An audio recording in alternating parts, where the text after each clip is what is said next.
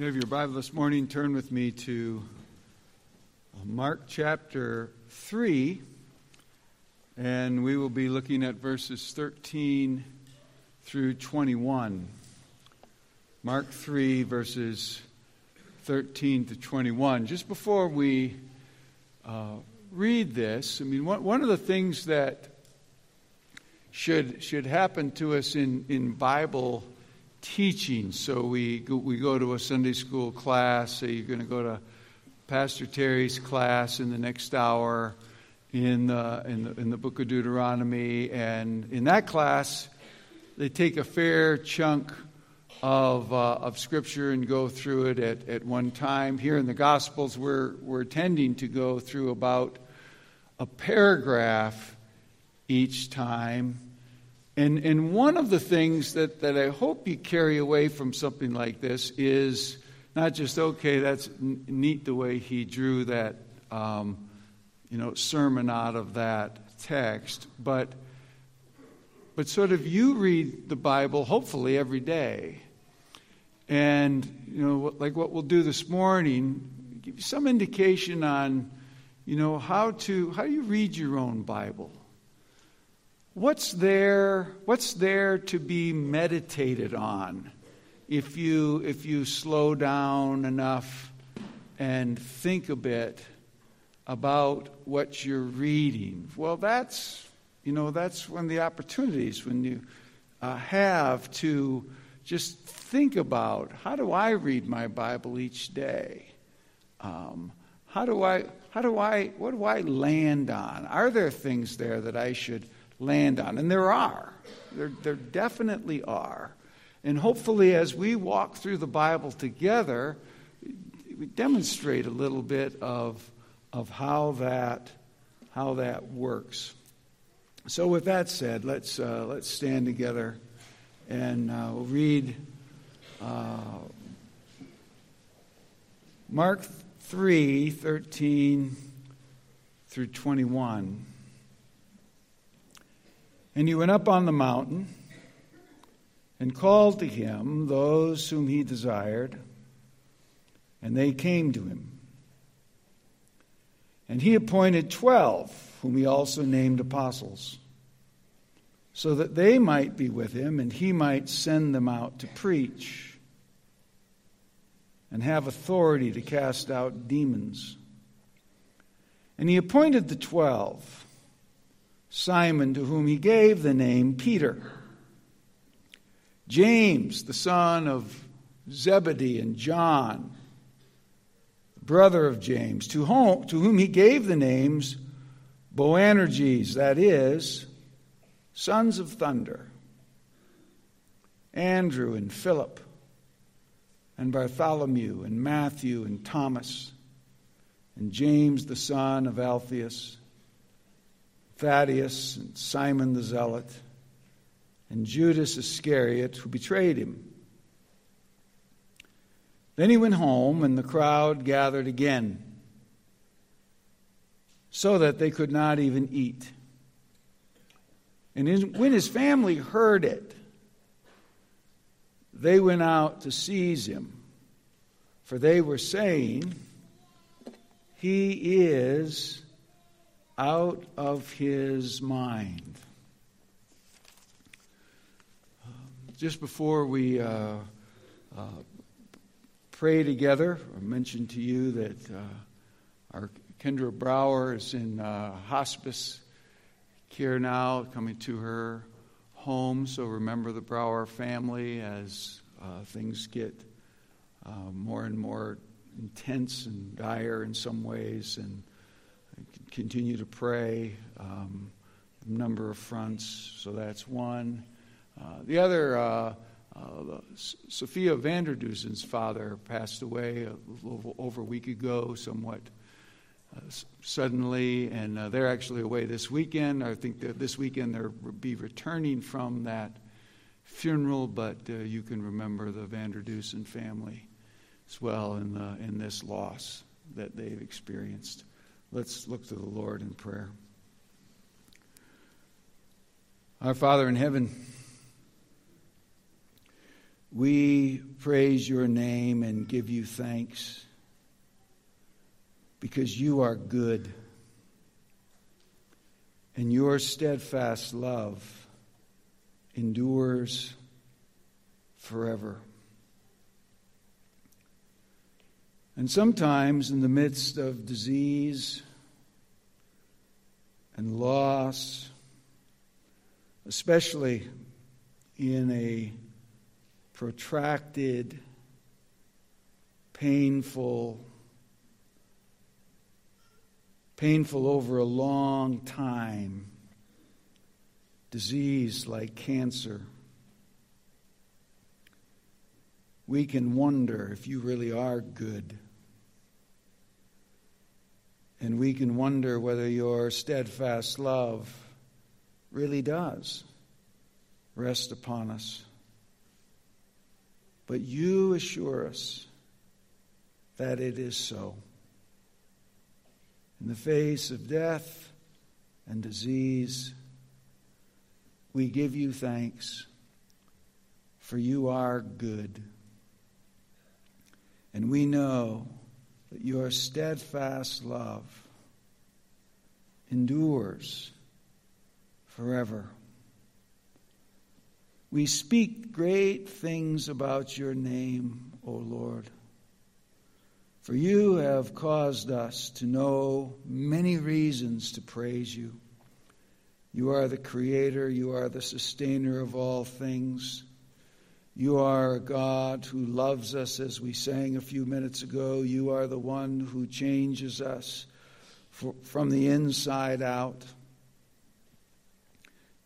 You make changes in us that are truly everlasting in their implications. Lord, make us among the blessed people who keep your judgments. Make us a people who mirror you in doing righteousness at all times. Remember us, O Lord, and consider us to be among your favored people. Help us, visit us by means of your saving grace, we ask. Show us your goodness. Show us the goodness of being considered among your chosen people, to be those who rejoice in the kind of rejoicing that your people are able to show forth because of who they are, because of their connection with you.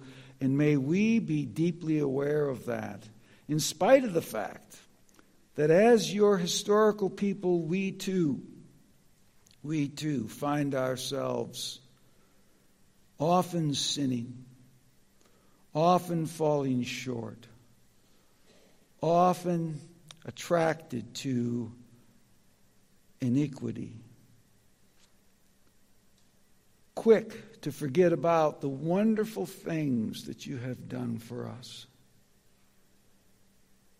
We sang this morning about the glories of the cross and how quick we are to forget your love that is mirrored there, demonstrated there, to lose the wonder of our salvation that is grounded there. So, Lord, we pray that you would come and enable us to see something this morning of your wonders. The wonder of how it is that we have become disciples, the wonder of how it is and what it is to be a disciple of yours. We ask that you would do this for us, and we ask that you'd come and meet us now. In Jesus' name, amen. Be seated.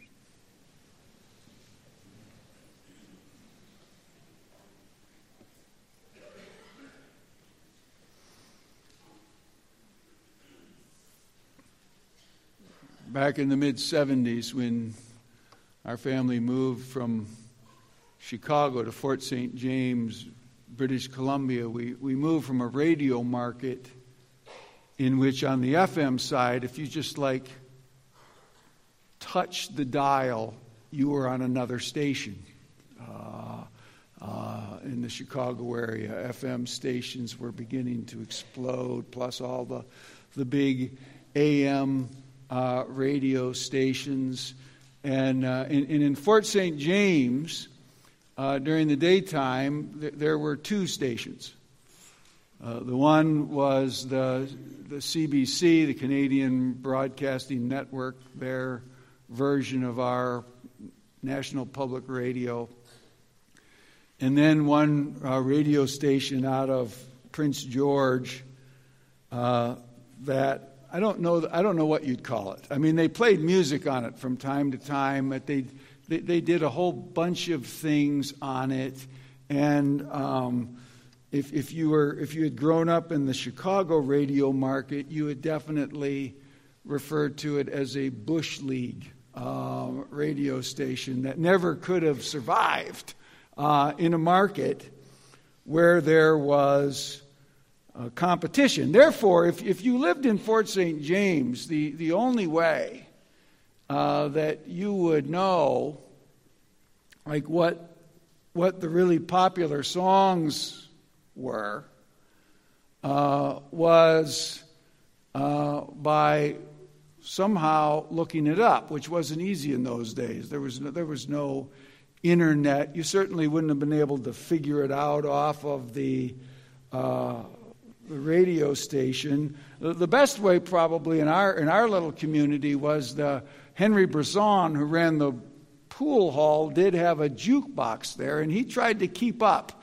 So he put new records in there, so you could tell, what was sort of hot when we moved there in '74, for instance. Paul McCartney, the stuff off the Band on the Run album, that was all on that jukebox, so you could tell that's probably somewhere near the top of the chart. But there was this one other way, and that is they put out these records. You may remember if you're old enough to be in the 70s, like K-Tel, Hot 25, K-Tel, they'd advertise it on TV down here. They didn't do that up there. But they would show up like the Hudson Bay Company. And a friend of mine named Louis Costa, he bought one of those. I could still picture it. It was yellow, and it had like 20 songs on it, and we listened to that. And the song that stood out to me, which I had never heard of this person before, never heard of this song before in early 1974, was a guy by the name of Billy Joel. I became acquainted with him later. But Billy Joel, and the song was called Piano Man, series of verses with a chorus. The last verse in that song went like this: the piano sounds like a carnival, and the microphone smells like a beer. And they sit at the bar and put bread in my jar and say, "Man, what are you doing here? Man, what are you doing here?" Now, our own Eric can make the piano sound like a carnival. We'll draw no more analogies to Eric than that one. But the idea was this: the feedback in his brief little time as a piano player worked this way. People would say to him, "What is somebody as talented as you doing in a dive like this?" See? "Man, what are you doing here? What's a talented person like you doing in a dive like this? You ought to be doing better." Now, in our text for this morning, it's that question I want to seize on. Only in the Gospels, it works in exactly the opposite direction. Same question. considered of something like the apostles. Considered more broadly of the disciples of Jesus in the world in any given time. We should pose ourselves the question, what are we doing here? How is it that we ended up with a relationship with Jesus Christ? How is it that we would turn out to be disciples? Of the 12 names that get listed in our text, we know a little bit about roughly half of them, and nothing that we know is very impressive, right? 4 of them are fishermen by trade, and the 5th one worked for the first century version of the Internal Revenue Service. But here they are. Here they are among the 12 disciples. He calls them apostles. So this is the narrow insider group. We're disciples, we're not apostles. But the analogy as to how you become one and how you become the other, I think we'll see, according to the New Testament, is very, very tight.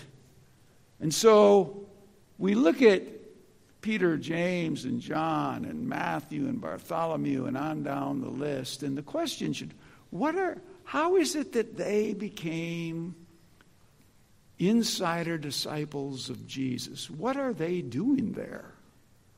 How did they get there? And out of the billions of people on the planet, how is it that you, if you have become one, how is it that you have become a disciple of the Lord Jesus Christ? That's the question that Mark is answering in our text for this morning. And he answers it in a really, really striking way, in a hugely encouraging way, especially in the broader categories of New Testament, really biblical thought categories. I'd state our thesis for this morning this way. Disciples are chosen, known by name, and servants of the gospel of God. Disciples are chosen, known by name, and servants of the gospel of God. So we'll start with this. Disciples are who they are by the call of God. Or more narrowly in this text, disciples are who they are by the call of Jesus Christ, the Son of God. Verse 13, and he went on the mountain and he called to him those whom he desired. And they came to him. So he's answering Billy Joel's question. Man, what are they doing here? Well, let me tell you. Let me tell you what they're doing here. Let me tell you how they got here. The 12. He's answering the question, how did the 12 become the 12? And by implication, broadly, how do Christian disciples become Christian disciples? As Dan reminded us again this morning, we are becoming disciples. We are disciples, and we're becoming more of who we are through the sanctification of the Spirit by means of the Word. And he went up on the mountain, and he called to him those whom he desired. Now, the verb he called is actually a middle. It's in what a grammarian would call the middle, putting great emphasis on the fact that he's the one, he himself does the calling. And so you might translate it something like this. And he went up on the mountain, and he himself called whom he desired. He himself called whom he desired. In other words, becoming disciples is not like making the team, in a sense. There's no emphasis on the same thing, right? So everybody goes out for the team, and then the team practices together. And yes, eventually the coach is going to prove and choose who makes the cut. But the emphasis is very much on, if he's considered to be a fair coach, that he's going to make the cut based on the performance of those who came out for the team. And so he's evaluating their performance. And then he's going to decide on the 12 most talented players that he thinks will gel together. And that's how he arrives at the team. That's not the emphasis here. There's not a word or even a hint in the direction of the talent level of the people involved. All of the emphasis is on the person making the choice, namely Jesus. There's no process of him going through the countryside looking for the best talent. In fact, all the stories that are told about how he runs across the disciples seem to just be almost random. Wouldn't call them random, but they're certainly not anything like a spiritual tryout. Nothing like that. Nothing like that. They become disciples because he himself called. And whom did he call? Whom he desired. Now, if you've been in Pastor Terry's Sunday school class the last couple of weeks, they were in Deuteronomy chapter 7, which is just the parallel question. How is it that the people of Israel become the people of God? How do they become the elect people of God? And in Deuteronomy chapter 7, he goes out of his way to say, well, let me tell you how it didn't happen. It wasn't because there was anything special about them. But rather, comes down to something like this. He loved them because he loved them. He loved them because he loved them. God set his special love on Israel because he set his special love on Israel. There it is. Well, you have exactly the same emphasis here. Not by accident. Same theology, same concept of God. Jesus and the 12 worked just like God and the children of Israel in the Old Testament. It's not just a happenstance that there's 12 tribes in Israel and there's 12 disciples that Jesus chooses.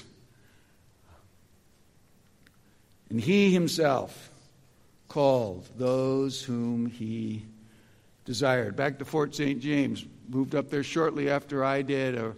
A family, the oldest boy in the family was a year younger than me. But he was ahead in all of his classes. So we took some science classes together because he just was that far ahead. He's probably, no doubt, in my growing up career, he was the smartest kid I ever knew. His dad was a medical doctor who had left his practice in California, and he came up, and as sort of a mission, he took a government job, and his job was to go out and take care of the health needs of all the remote tribes up there, the remote villages of what now they call First Nations peoples. And he was a pilot as well, so he had his own plane. He'd fly into these various reserves that were built along various lakes up there and do medical clinics and take care of everybody. That family, they had 5 kids by natural birth, and they had adopted 2.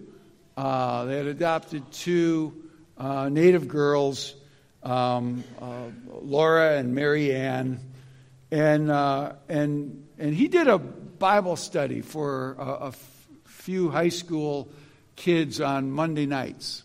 I think early on in my or late in my junior year, and it was pretty small. A couple of his sons, myself, and a friend of mine named Louis, who I invited, and Louis was sort of a Roman Catholic, though I mean he didn't believe much of anything, but he was that was his heritage, and that's what he would have said about himself. And he was interested enough to come to a Bible study, and I remember one illustration that he used. His all of his kids were like super bright. It was very intimidating sort of family. You know, like the kind of family you walk on the edge of it, you don't feel like as a friend that you should be there. Like, yeah, I probably don't fit here. You would hope that your son would find better friends than me, but apparently he can't.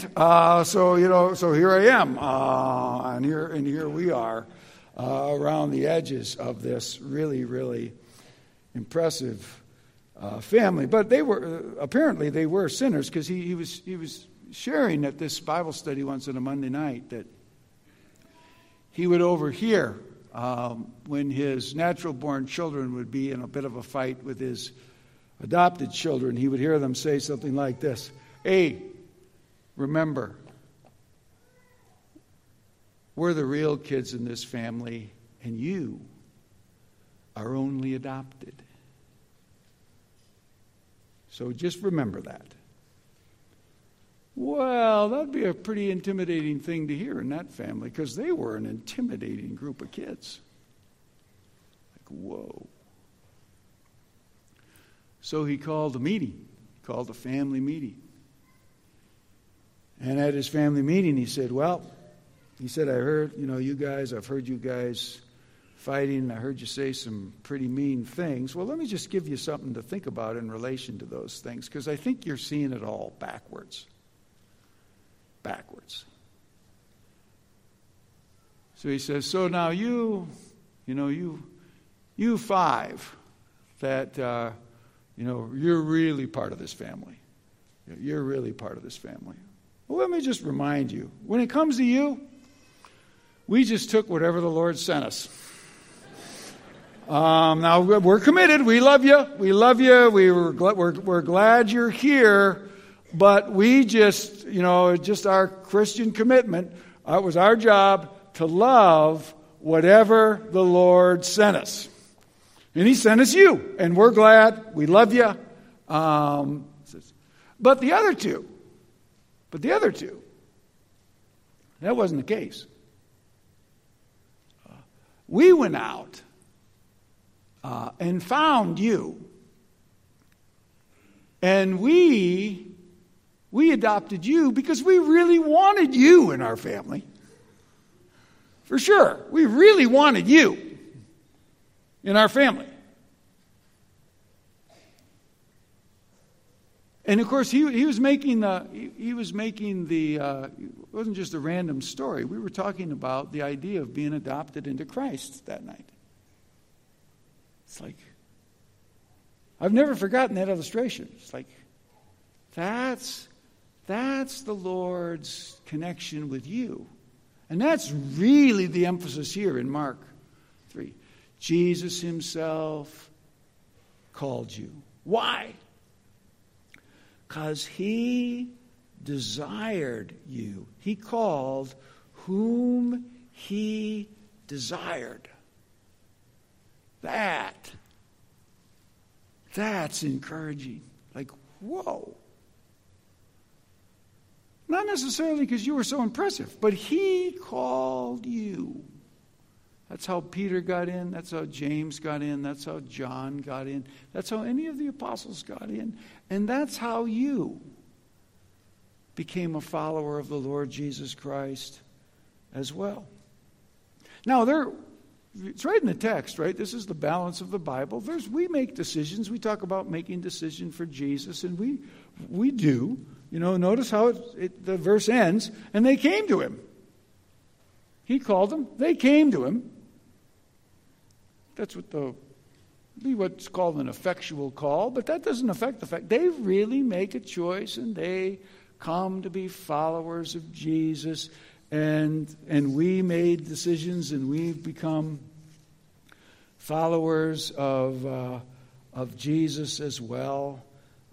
But don't miss this. This is the emphasis all over the New Testament as to talk about how it is somebody becomes a disciple. Parallel passage over in John 15, verse 16. Jesus says this,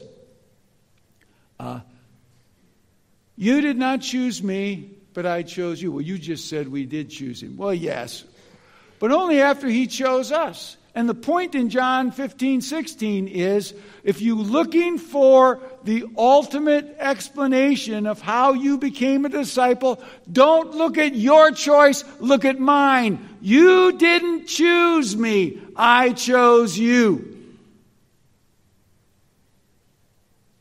I chose you and appointed you that you should go and bear much fruit. You find the same thing now attached to God the Father in Paul's writings, Ephesians 1, 4 and 5. Even as he chose us in him before the foundation of the world, that we should be holy and blameless before him in love. And then here back to adoption language. He predestined us to adoption as sons through Jesus Christ, so that all the disciples are not merely disciples, they're adopted children as disciples. Any real disciple is an adopted child, and every real adopted child is a disciple. And that's who we are, and that's how we got there. So, man, what are you doing here? He himself chose Peter. Why? Because he desired him. Why? Not relevant. He himself chose Peter, James, John, because he desired them. Secondly, disciples are known by name and called to be with Jesus. Verse 14. And he appointed 12, whom he named apostles. Here's, so that they might be with him. Now that's wonderfully kind, encouraging language, isn't it? That they might be with him. That they might have a certain kind of personal connection, a close personal connection with him. Might send them out to preach and have authority to cast out demons. He appointed the 12. Simon, to whom he gave the name Peter, James, and son of Zebedee, and John, his brother, to whom he gave the name Boanerges, that is, the sons of thunder, and on he goes and lists off the rest of the 12. A couple of things just to notice in passing. Number one, the progressive movement is definitely disappointed in Jesus here. He chooses 12 Jewish men. 12 Jewish men. That is, by our modern standards, an absolute failure of diversity. And so we go back and we say, well, we want to get Jesus off the hook, so he's a child of his time. You know, they weren't as enlightened then as we are now. Now be careful when you say that, because that assumes this. That assumes this. Like, the collective wisdom of the faculties of American universities certainly is greater and broader and deeper than the wisdom of Jesus. If you're a Christian, you shouldn't be quick to go there. The collective wisdom of the editorial board of the New York Times is deeper, more reliable than the wisdom of Jesus.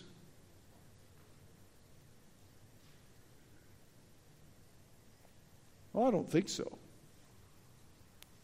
Yeah. In Jesus' day, the world was as diverse a place as it is now. It was. We were all there. And he still does this. I just simply submit to you there might be some wisdom in it. And it might call into question the wisdom of how we think along these lines. It does call into question the wisdom of how we think along these lines. 12 Jewish men. Now, in the broader scope of disciples, of course, there's men and women right from the start. One of my favorite stories early on in John's Gospel, in fact, is the wedding of Canaan, when Jesus' mother, Mary, annoys him a little bit by trying to put him in charge of solving a problem that they're having there at the wedding. He rebukes her for trying to put him in charge, and then, interestingly enough, he turns around and solves the problem just like she wanted him to. But along the way, she says this amazing sort of universal disciple thing in verse 5. She says to those dealing with Jesus, do whatever he says to you. Do whatever he says. That's really good advice. That's really profound advice by Jesus' mother. Do whatever he says. So you put these two things together. He chose us that we might be with him. He chose us out of his wisdom. And he knows us by name. And then, this is the kind of thing where if you pause and think about it, they go, oh, I don't know if you notice three of these guys have nicknames. Simon, he gave him the nickname Peter. And James and John, he gave them nicknames. He gave them the nicknames. Sons of Thunder. Boanerges. Jesus gives out nicknames. Now, the implications of this are actually pretty big. Right? I was tempted to say this when we were introducing our text for this morning, but since I knew I had it buried in the passage, I thought, well, I'll just let it come up in the message. Right? So the author of the Epistle of the Hebrews opens this way: long ago, at many times and in many ways, God spoke to our fathers by the prophets, but in these last days he's spoken to us in his Son, whom he appointed the heir of all things, and through whom also created the world. And he is the radiance of his glory, the exact imprint of his nature, and upholds all things in the universe by the word of his power. So God has been revealing himself all along the way. Through Moses, through Isaiah, through Jeremiah, David. God's revealing himself. Many portions and in many ways. We're told he spoke to Moses face to face. However, in these last days, we have the ultimate, the clearest so far. Here's the progressivism in the Bible. Progressive revelation. A clearer understanding of God occurring in the New Testament than in the Old because of the advent of Jesus Christ.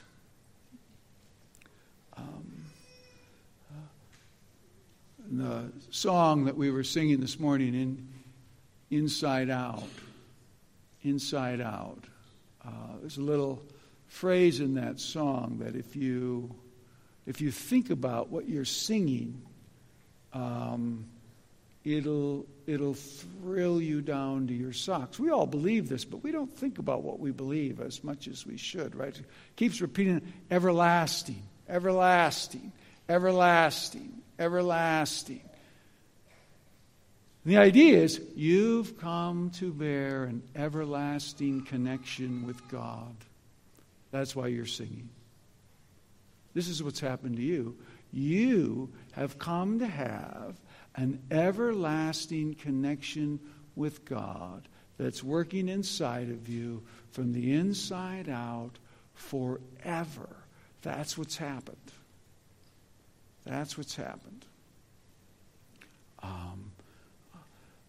See, that same emphasis is here in Hebrews 1:3. It says this about Jesus: He's the radiance of His glory, the exact representation of His nature, and He upholds the universe by the word of His power. So how big a deal is Jesus? Well, He's infinitely big. He's eternal. He created the world, back in verse 2.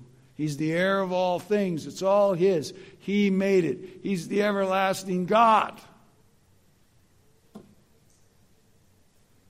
And then we're told, in fact, He's exactly like God in every detail of His character. And Jesus is so personally connected to His disciples that He gives them nicknames. Does God think about people like that?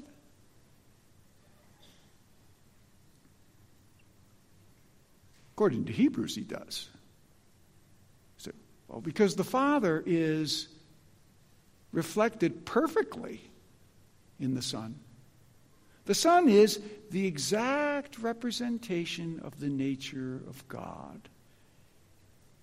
And He has such a relationship with His people that He connects with them that we would consider sort of the intimate, personal connection of like giving them a nickname. That's incredibly encouraging to think about. Like, what? Jesus gave people nicknames, and He did it as the exact representation of God's nature. And then He says to His disciples, again to go back over to John 15, where we've already jumped once, but right in front of verse 16, verses 14 and 15, Jesus says to the disciples, "You are my friends if you do what I command you. No longer do I call you servants, for the servant doesn't know what his master is doing, but I have called you friends. For all that I have heard of my Father, I have made known to you. You are my friends if you do what I command you." What a wonder it is to be a disciple. The friends of God. I think you might be going too far. Not according to the New Testament.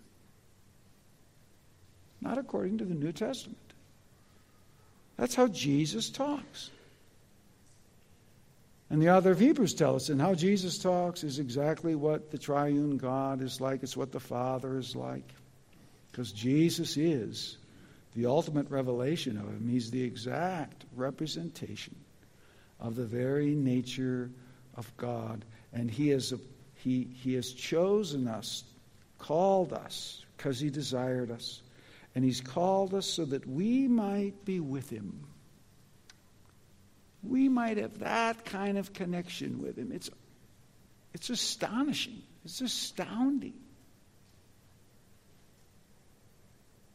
Third and finally, disciples are to be devoted to the work of Jesus. Then He went home, and the crowd gathered again, so that they couldn't even eat. And when His family heard they went out to seize him, for they were saying, he is out of his mind. Now, this is considered to be a very difficult passage, that last little section, verse 21. When his family heard, because it doesn't actually say that in the original text, but it is the traditional, and it's the best guess. But here's what the original, here's all the original text says, and you can see why they would fill it in, because it doesn't seem very helpful. And those having heard, those who are with him, they departed to grasp him, for they were saying that he's beside himself. He's out of his mind. Well, those who are with him, they can't come to grasp him if they're the disciples, because they're already there. So it can't be them. So especially in Protestant exegesis, they would say, and have said, it's obviously his broader family, and I think it is. However, in Roman Catholic exegesis, you can't have it be his family, because Mary belongs to the family, and you can't have Mary saying that Jesus is nuts, because she's sinless, and it would be a sin to say he's nuts. So it can't be her, can't be them. So that's the argument. That's the argument back and forth. But the traditional interpretation for the last 500 years, I think, is right. And that is, this is his family. Mary and the brothers are not believers. Mary is a believer. But she still watches what's going on and thinking, I don't know, it doesn't look like it's making a lot of sense to me. They're not even taking time to eat. The place is flooded with people. What is going on here? And in the margin of the Greek New Testament, there's a reference, and it might be in some of our translations as well, to the text that was read this morning from Psalm 69. So there's Jesus. He's so into the gospel of God that they're not even taking time to eat. And here's what it said. The two connections, the two parallels between Psalm 69, 9 to 12, and our text as it closes, and then we'll close. Of David, and by analogy of greater David, the Messiah, for the zeal of your house has consumed me. So I'm really into the things of God. But now notice the reaction of the culture in David's day, the culture in Jesus' day, the culture in our day. It's not, wow, that's cool. He's really into the kingdom of God. That's just how a person ought to be. No, that's not how it goes in Psalm 69. And that's not how it goes in Mark 3 either. The zeal of your house has consumed me, and the reproaches of those who reproach you have fallen on me. When I wept and humbled my soul with fasting, it became my reproach. When I made sackcloth my clothing, I became a byword to them. I am the talk of those who sit in the gate, and drunkards make songs about me. I'm a joke. They think I'm nuts. They think I'm nuts. That's Psalm 69. That's Mark 3. The family thinks Jesus has lost it. He's gone too far. He's acting crazy. And so they come to help him. Now that's good to know, right? Because some of you, there's people in your life, because you're a follower of Jesus, they think you're crazy. And sometimes you wonder, maybe I am. But they think you're crazy. You look crazy. How could you think that? That's crazy. How could you let Jesus control that aspect of your life and thinking? That's crazy. It's good to know. That's always been said. That's always been said about the people of God. Said in David's day. Said in Jesus' day. Not too surprising. Not too surprising. It will be said in our day. Don't let it bother you. Don't let it bother you. You just keep devoting yourself like Jesus to the things of the kingdom of God. You may look to them like you're out of your mind.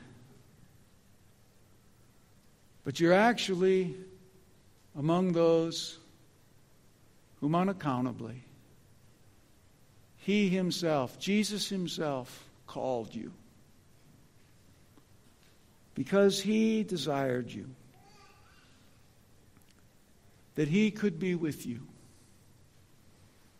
And He knows you by name. And He sends you out into the world to represent Him.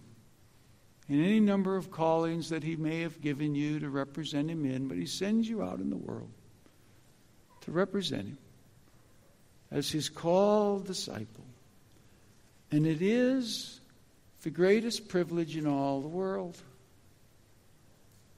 Nothing greater ever happens to anybody than that they be given, again as we sang, an everlasting connection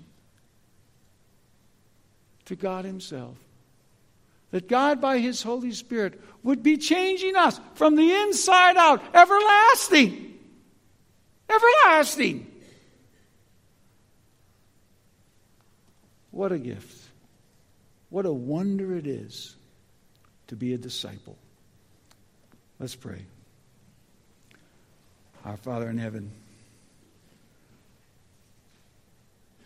enable us to see what a glorious privilege to know You, to be known by You, to have You know us by name, to have You connect with us with an intimacy where nicknames make sense to You, to the Lord Jesus Christ, who is the exact representation of Your nature.